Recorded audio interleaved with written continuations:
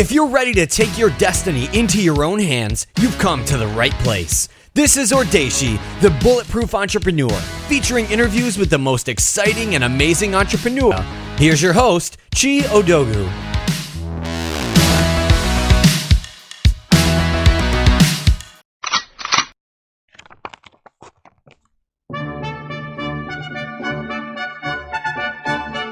What's good, my well-read ballers? This week we're going to holla, holla, holla with Horton Hears a Who by Dr. Seuss.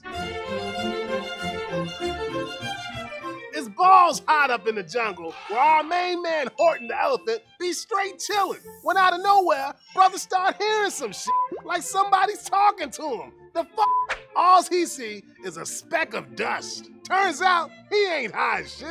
This speck got a small ass dude living all up on it. For real. Being the righteous baller he is, Horton put the speck on a clover to keep it safe. Cause no matter how big or small people be, they still people. Hey guys, got a great show for you today. I'm talking to Greg Edwards. Greg is a fast-rising comedian based out of Los Angeles, California. He was born and raised in Newport News, Virginia, and he discovered his comedic talents very early in life. With the support of his family, he moved over to the West Coast, that's in Los Angeles, California, to pursue his ambition of becoming a stand-up comedian. He's known for his very distinctive voice, one-liners, fearless views, and thoughts on social commentary in America. He currently stars as Sparky Sweets, PhD OG, in the critically acclaimed YouTube web series Thug Notes. In the show, he uses street language to distill, dissect, analyze, and summarize classic literature. He's a fixture on comedy scene around the United States and has worked with comedians like Dave Chappelle, Patrice O'Neal, Damon Wayans, Bill Bellamy, W. Kamau Bell, and a lot more. In addition to starring in Thug Notes, he hosts a weekly free comedy show, The Workout Room, and I just learned that he has another show titled Blame Social Media. So I'm pleased to discuss his life, his occupation, and the business of being creative on demand. Greg, welcome to the show. Oh, thank you, Chi. Man, that was an awesome intro right there. You're welcome, buddy. You're welcome. I appreciate it, man. Yeah, so let's get right on into it, man. So tell us a little bit about yourself and how you got started. What's the origin story of Mr. Greg Edwards? I mean, man, I think I come from a family of crack-ups and people that are always trying to be positive and make people laugh and just enjoy life. So, my family was very supportive with anything I did. I used to play a lot of sports, but I've always been interested in acting and just being funny and making people laugh and smile in any way. And my parents pushed me to pursue it. They used to take me around the theater auditions back in my country town, and I used to do dinner theater. I did anything I could do, and I finally got the opportunity to come out to California when I was 20 years old, and I just took advantage of it, and I've been out here ever since. Pursuing my dream. Pursuing your dream. That's nice, man. So were you like that kid in class that was just the class clown tearing shit up? I wasn't the class clown, but I was the kid that was watching the class clown and thinking he wasn't that funny. Really? And thinking it's funnier than him. You know what I mean? I was the dude that's joking the class clown. Oh, yeah. Okay. So, yeah. But you did sports like primarily in high school, correct? Totally, yeah. I played football. Yeah. I played football. And I heard you said you played with Michael Vick. He was yeah. I played against Vick. Michael Vick. Yeah. He went to another school, but we played against each other all throughout high school. I was friends with him in high school. I saw Vick maybe a couple of times after we graduated when he was in the NFL. We had a couple of conversations like passerby type stuff. I'm happy that he turned everything around, man. He's actually a real good guy. Just got, sometimes you get caught up. Yeah, I mean that's life, Sometimes you do something, you make mistakes. We all make mistakes. We all make mistakes. He just did it in front of everybody. Yeah, and you have to pay the price. But I mean, it's nice that he's turned things around and he's got his career back on track and his life back on track, which is basically what it means. Like I titled the show "Bulletproof Entrepreneur." These things happen to everybody, so not necessarily in business, but in life in general. You have to be an entrepreneur. You have to take your shots, and you just have to get back at it if you want to succeed. That's it. You gotta, it's not about. It's not about falling down. It's about how you get up and keep going. Yeah. Yeah. So you left home, came to California, started comedy. Like, how did you get into like stand up proper? Like, did you just start going to comedy clubs night after night until you were discovered, or did you go to some dramatic comedian school or something? Well, in my hometown of Virginia, there weren't really any comedy clubs. I knew I wanted to do stand-up, but theater was the closest I could get to that. But when I was 20, I got the opportunity to work for this educational theater company in Oakland. And I moved out there. It's my first apartment, everything like that. But I started reading through these newspapers, and I would see comedy open mic, stand-up comedy. And I just started doing it that way. I would go to an open mic and, write my stuff and just be horrible and just keep going and keep going and keep going. Then you start meeting people and you just start getting better naturally. So what was the first bad experience doing open mic? Like, what was your first bombing? Oh man, I think that actually my first mic I did okay. And then I kind of I was like, oh, this is going to be easy. This is going to be cool. And then the second one, I bombed it up. And I think the third, fourth, fifth one bombed it up. Oh, my gosh. But I kept meeting people, and people was like, hey, man, you got a good, funny sense of humor and good stage presence. So, people kept motivating me.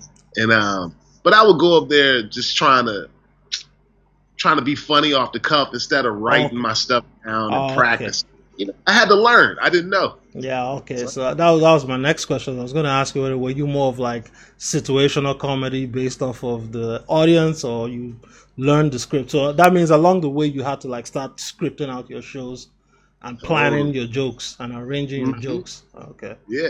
Arranging, writing, editing your jokes, breaking words off. It's a science to it that I feel like I'm a pro at now. But in those days, man, it took a little while. It definitely took a little while. Yeah, but that's how you become a pro at anything. You start off sucking, and then you just have to fight through sucking until you know what. Hey, you do 10,000 of them, not too bad anymore.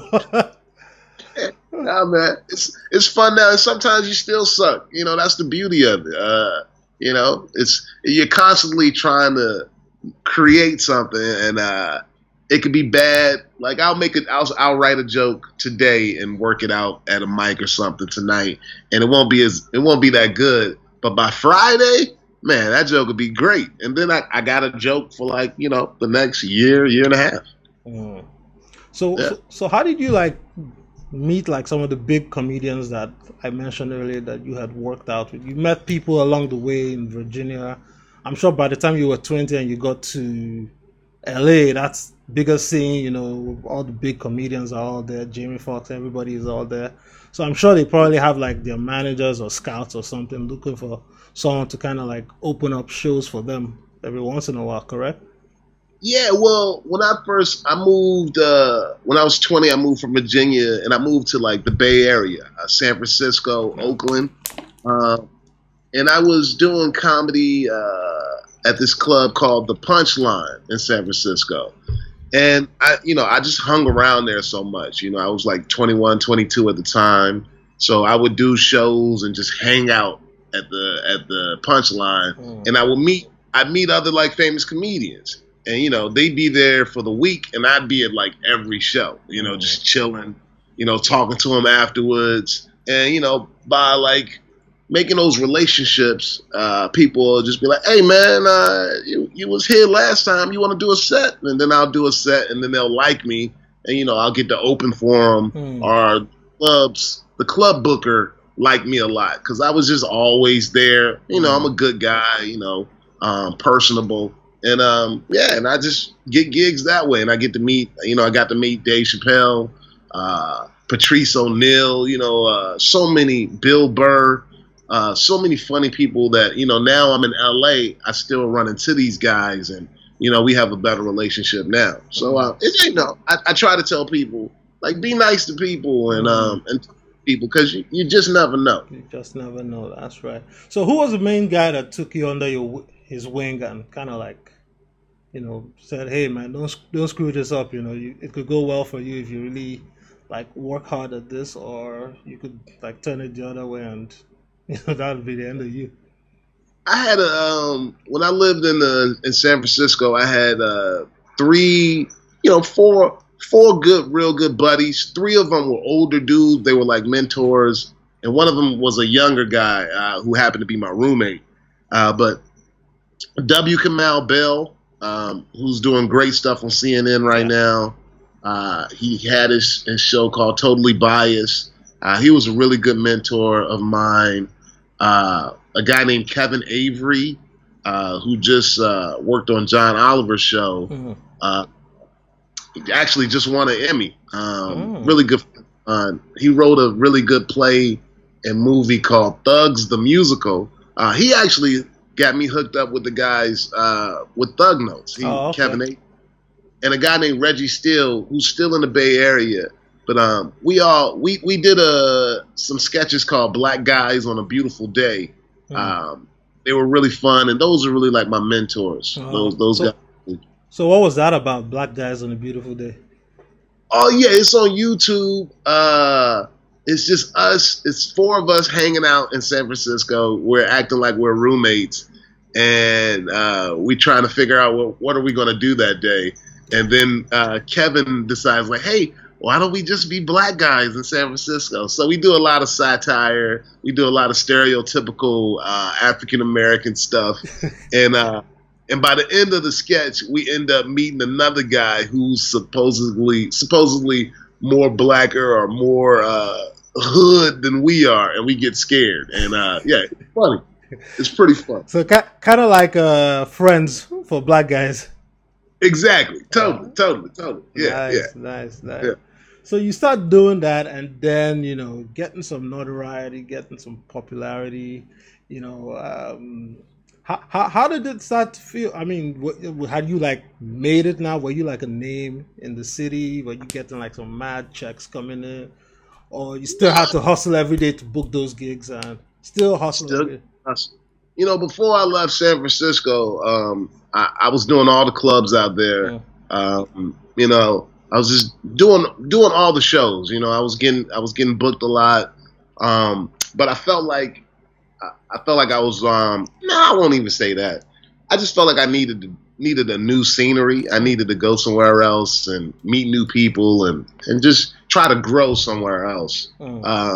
But yeah, I mean, you know, when I started like getting better and getting booked a lot in San Francisco, you know, people knew me, people appreciated me. But I'm a very humble dude. I like to keep it kind of humble. So people will say nice things, and I just be like, yeah, man, it's all good. I still gotta get better. And it's always somebody funnier or somebody that's working harder than you are. So I just try to stay focused like that and just keep striving. Okay. So what were you drawing inspiration from for your comedy sets? Like you said, you're into like drama and theater. So do you go into like Shakespearean acting when you weren't doing comedy? Or were you just reading like some of those old classics or staying in the library with the art crowd? And how are you like getting some inspiration? It's all, I mean, I try to go on like social stuff, like stuff that will happen to me. You know, I would talk about, you know, relationships, you know, I talk about isms, you know, be it racisms, stereotypes or ageism, sexism. I would try to think about something that is on everybody's mind and just come at it from like a different angle or a different perspective than most people are talking about.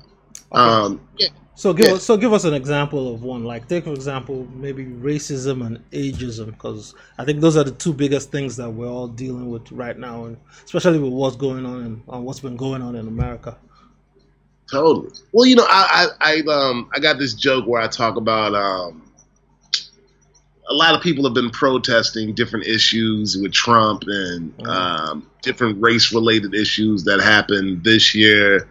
Last year, the whole Black Lives Matter stuff. And I talk about, like, I don't like to protest the same way other people protest. I protest differently. My style of protesting is I'll go to a parking garage in any greater metropolitan area and just go inside and unplug electric cars. Just making a play on it, like, most white people have electric cars. I try to not say the most typical thing. I try to come at it, like the back door and open that way, From the side. From the side, yeah. Gotta come from an angle. Yeah, that makes plenty of sense. All right, so one thing I want to talk about is, like, racism, Trump. Last year especially, we had like a lot of shootings, especially with Black Lives Matter and black men and all that stuff. And I remember listening to one of your interviews too, where you were racially profiled and pulled over by the cops. Could you tell that story and, like,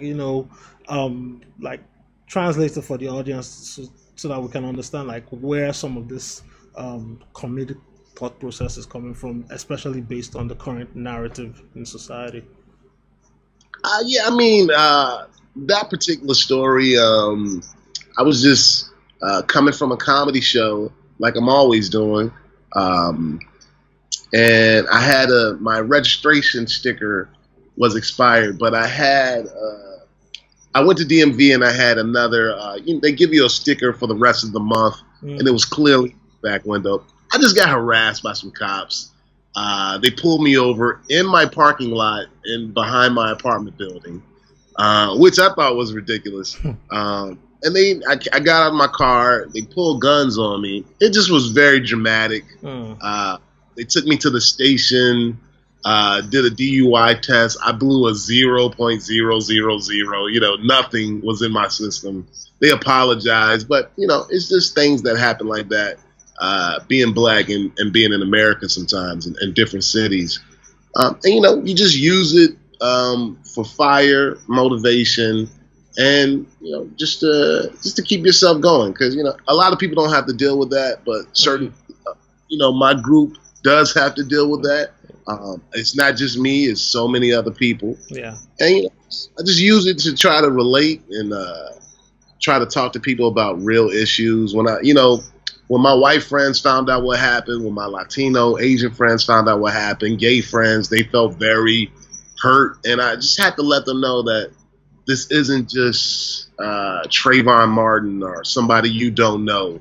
This can happen to a guy you see every day. Yeah. A guy to eat lunch with, or a guy that we talk about each other's mothers. You know what I mean? This is, it can get close to home. And I just use it. You just use your stories to try to make people feel empathy and try to respect what you go through and what our struggle is. Yeah, because like I was telling you, my college buddy is from your hometown, and if he comes to visit me when I was living in Jersey City, and the cop was like, even driving like 3-4 cars behind us, they're like, dude, let's not act up until the coast is clear.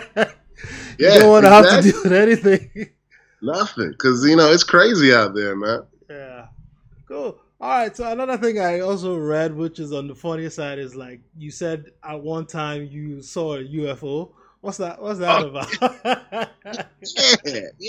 Yeah. Oh man, I was talking about this last night. I saw a UFO like maybe, how many years ago was this?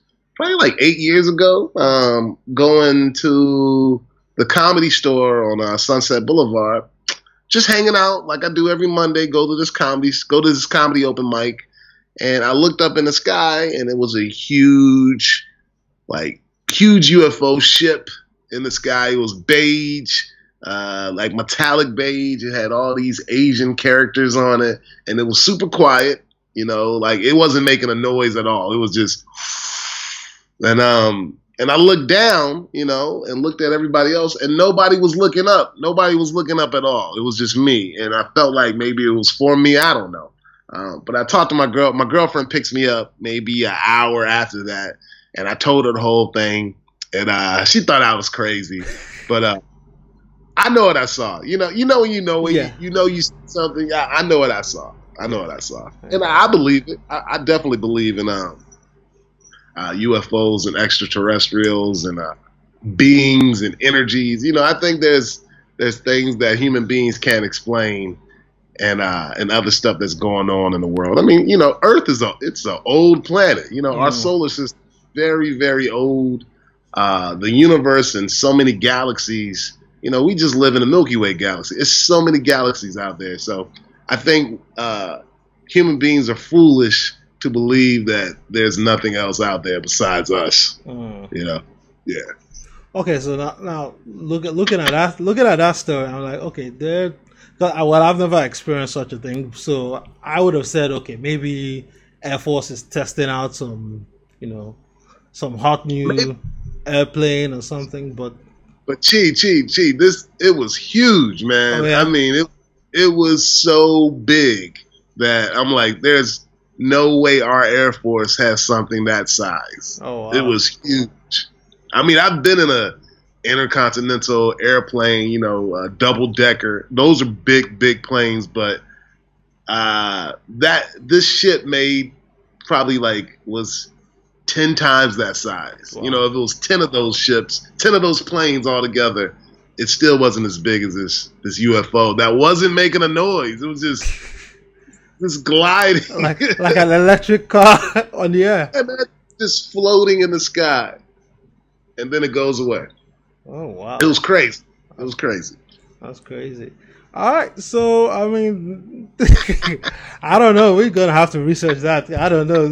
I'm sure you have a hard time convincing people about this because until somebody sees what you saw, there's no way they're gonna buy it. Yeah, they'll be like, okay, I'll take Greg's word for it, but I mean, I don't know. Greg's crazy. Greg is crazy.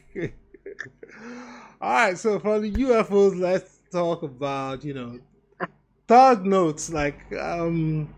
Yeah, you got recruited to work on that show, and I think you said the writer is Jared Bauer and another guy. So tell us, Jacob. Yeah, so tell us about the origin of Thug Notes and how you got hooked up with those guys to bring this educational project that's kind of changing literature education as we know it. Totally. Well, the writer and the creator is a guy named Jared Bauer. Very smart dude, loves hip hop, Jewish dude from Texas. And he said he was going to a movie, like some old 60s movies. Yeah, Brandon Lynch or something, I believe. Brendan? Yeah, I have it right here. Okay, yeah. He was going to see one of those movies, and he was thinking how he was trying to figure out how he can do something like a movie like this and put it in the hip hop narrative or in a more street slang style. And that made him create Thug Notes. And he had worked on a project with Kevin Avery and Kamal Bell, and he had asked them, who did he think could he actually recommend somebody for the project? And Kevin Avery recommended me, and I auditioned for it. And we shot the first couple of episodes, and it moved very slowly. And then I think To Kill a Mockingbird was the one that really hit real hard. And after that, it's really been a success ever since then. And it's been really good. It's educational. Kids really enjoy it. Teachers love it. So many people have seen it, and it's really helped out my career quite a bit. And I work in the educational field during for my daytime gig. So it's nice to be doing something that's funny, creative, and also can help people. Yeah. So you're saying the first one really didn't kick off. People didn't know what to expect, right? Yeah, I think the first 2 or 3 didn't really take off that well. I mean, I think we probably got a couple of thousand of views. like maybe 3,000 or 4,000 views for the first 2 or 3, and then we did To Kill a Mockingbird, and people started picking it up. A lot of journals and a lot of popular news journal operations online were picking it up. And it got super popular. And some people, don't get me wrong, some people don't like it. Some people don't like the connotation of it. And I totally get that with the way we're living right now. But, you know, I think it's funny. I think it's educational. And, yeah, I think it's cool. Yeah. You know, I hope you use it. Yeah, because like I told you earlier, I found it 2 weeks ago and I've been watching it ever since. And it just was like, the way I looked at it is like, oh, they put two things together that had no business being together, but yet now everybody is learning about literature. Because I remember reading, like the first one I saw was Chinua Achebe's Things Fall Apart, and I remember reading that in I think you guys would call it 7th grade, and I was like, okay, I did not understand it in that depth back then. You know, we were just told, oh, read it, and it was a very difficult read. But when you broke it down like that, and based on my experience now, I'm like, oh, I might go back and read that book again. That has some deeper stuff going on in there. Totally. Well, you know, I mean, the guy, we got such a good, diverse crew on it. You know, Jerry created it, but we have other guys that actually read the books and find other information about the books. We got a big research team, and you know, I like that we get different views that other people don't think of. You know, like you said yourself, like, man, I never thought about it from that angle. And a lot of people say that, and I just think it shows people that you can read something and have your own point of view of it, and somebody else can read the same text and just have their own different point of view of it. I think it encourages people to read, and it encourages people to have their own thoughts and, you know, respect their own views and somebody else's too. So do you think education is probably going to change and go down this road in the foreseeable future? Because the way education has always been for the past couple 100 years, since I think the Industrial Revolution, is basically you sit people down in a room, you train them on what they need to know, you push them out there, let them go get a job. Now the jobs are basically Uber this, TaskRabbit that, Airbnb this. You don't need to go to school anymore. You can do Udemy, you can sit on YouTube, and now you can't just dispel dry information. You have to have information that's basically short to the point and engaging, so that people can remember it and use it when they need to call upon it. I mean, you're absolutely right. I think education is going to change, definitely. I don't think especially in the States, a lot of stuff happens at schools. Schools aren't really safe anymore. I think more and more people are homeschooling their kids. More kids are learning. I think more people are going to be learning just like this. You know, on one side is a teacher, and another side is the student, and they're just going to be doing their work like this. Like you said, from YouTube, U Academy. I think the future of education will definitely be online.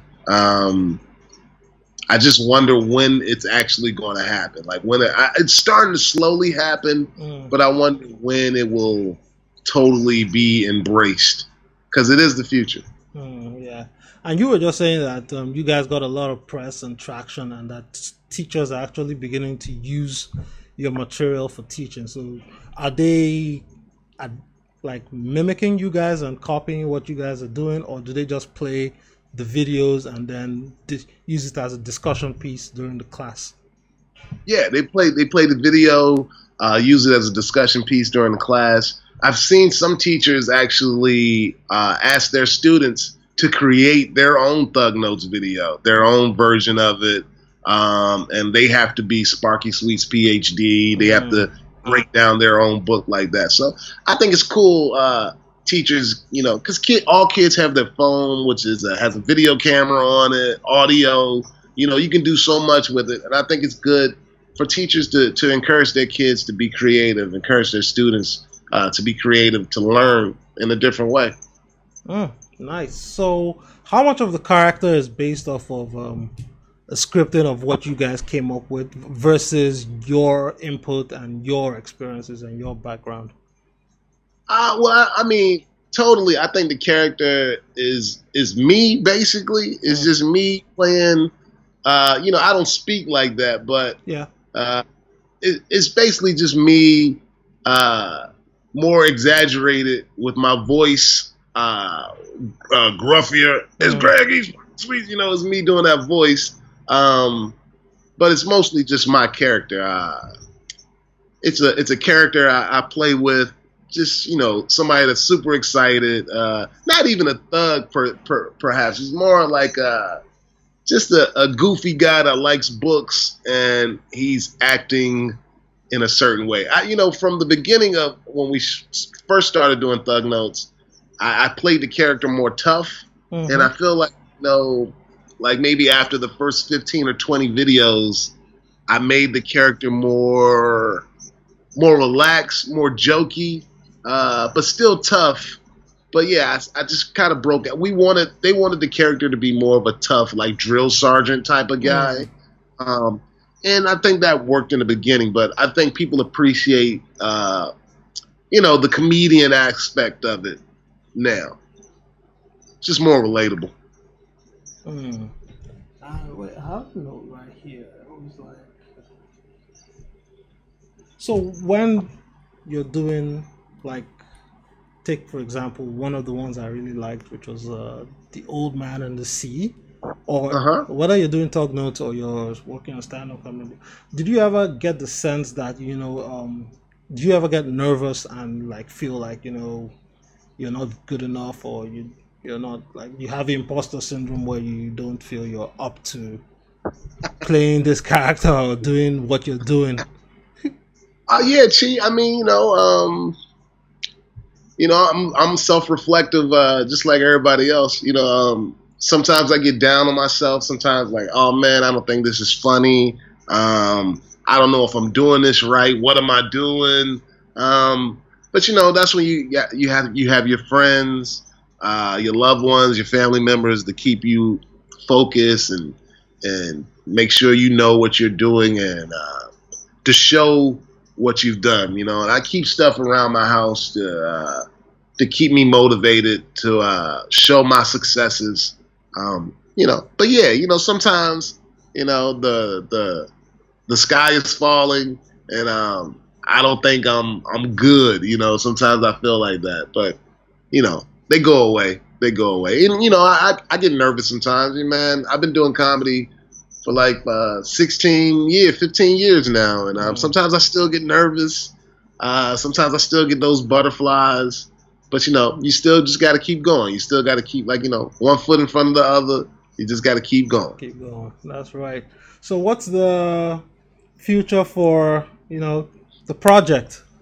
Like, what do you guys see taking this? Thug history, thug biology, thug physics. I think it would be dope to do thug history, or I would love for us to get something on Comedy Central. Nice. Actually have like a real TV show, and they've been trying to work on it, but it's Hollywood, man. It takes time, it takes money, energy, and a lot of people having the same focus trying to do it. So in due time. These guys, the producers, this is like their first big project, so it's hard to know what you're doing without that experience sometimes. So, but they're working hard, and hopefully this will come to TV.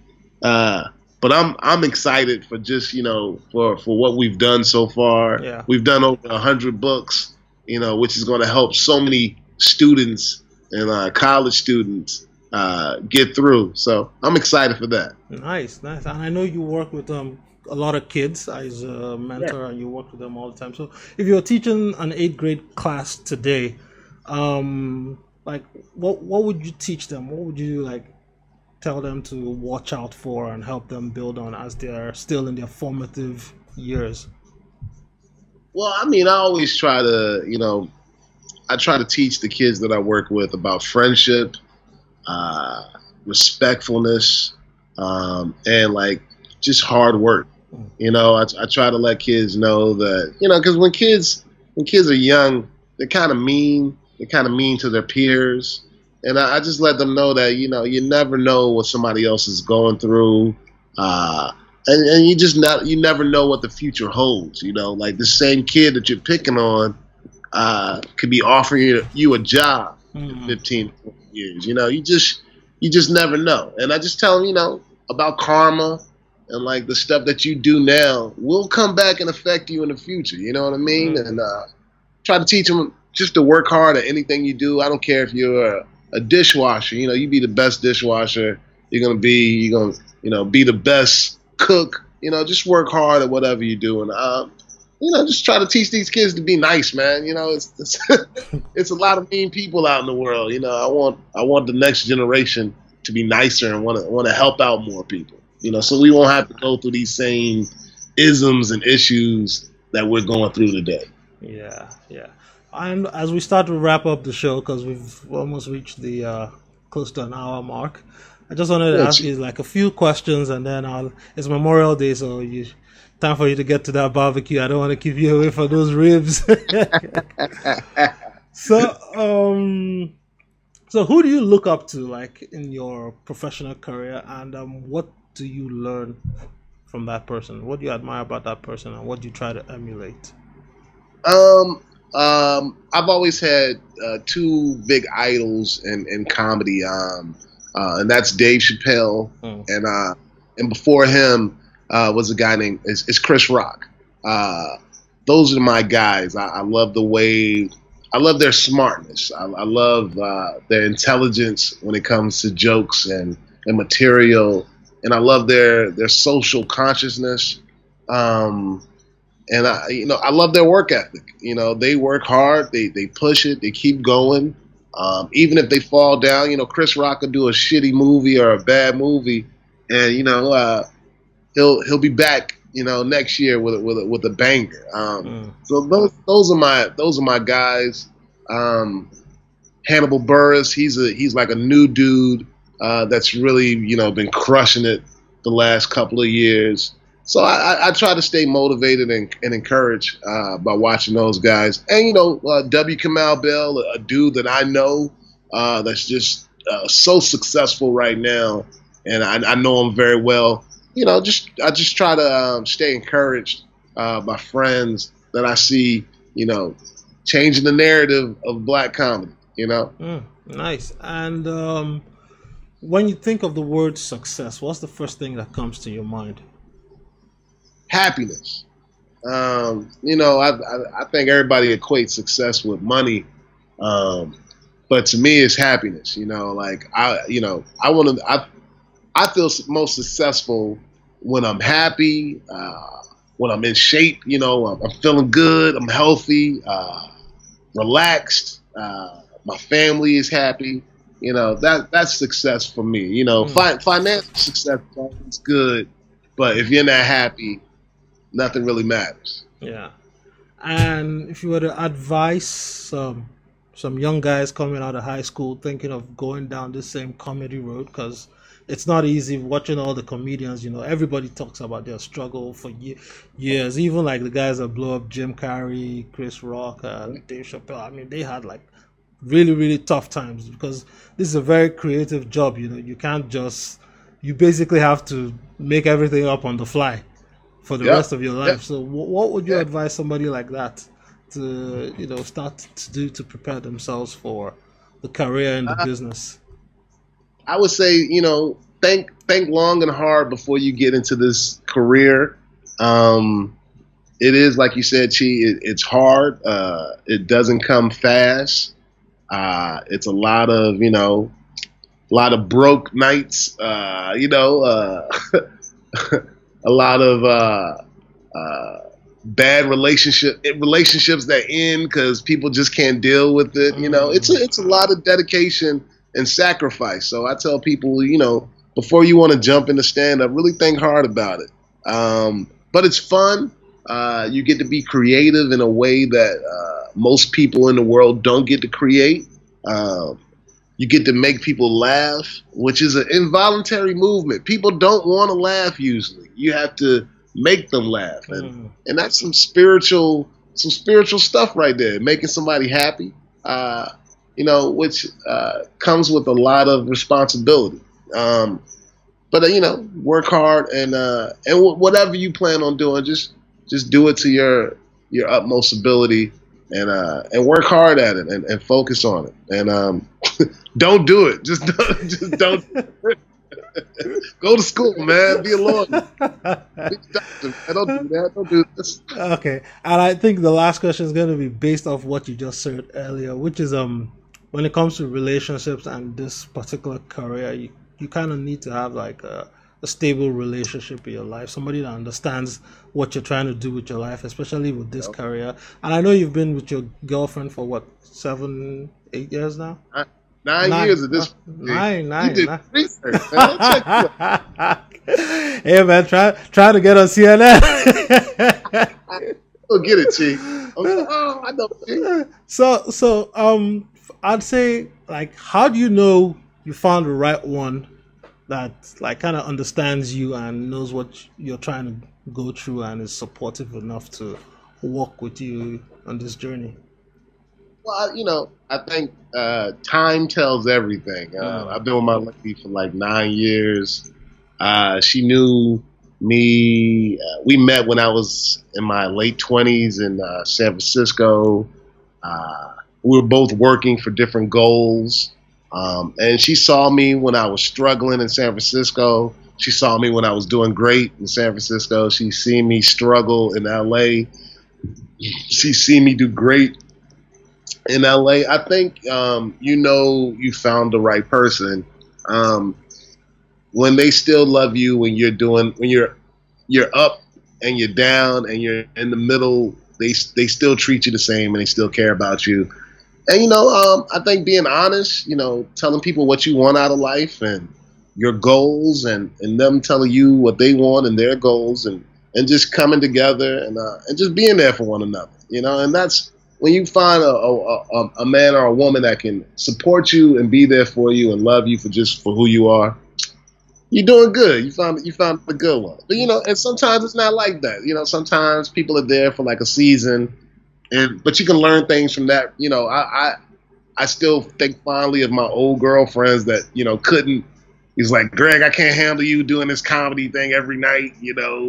I don't even get to hang out with you. This isn't a relationship. I respect those women too, because I learned something out of that too. So it's just life, man. Life ups and downs, and sometimes things work out, sometimes they don't. Yeah. And keep going. And with that said, my friend, it's the end of the show, 1 hour. So I'd like to say thanks a lot for agreeing to do this interview, man. I really appreciate you taking the time. It was a busy schedule. I know you have a lot of things doing, and you shoot like 5 episodes in one day. And the man is working hard, man. If you're hearing this and you're in Hollywood, man, give the man a shot. Give him like a movie or like a TV show or something. Keep telling them, Chief. Keep telling them, man. So that's it, my brother. It's been a pleasure. I really appreciate taking the time to do this, man. And do you have any last word for anybody out there listening? Keep following Chi. Keep checking him out. He's great. He's doing great work. Putting out some positive energy for us. So anything Chi's doing, check it out. Hopefully we can get Chi on CNN. Hey. Yeah, man. Yeah. I appreciate you, man. I'm gonna stay in contact with you too, Chi. Oh, definitely. We'll trade up the details and whatnot. And I'll be in the States in the summer. I'll be coming to California, so I'll give you a ring. Let's hang out, man. Oh, for sure. No doubt. All right. Thanks, brother. Appreciate it. It's a wrap. Yep. All right, Chi. All right. So. Don't let another minute go by without taking action to change your life. Visit Audacy.com right now for more incredible resources, and we'll see you next time on Audacy, the Bulletproof Entrepreneur.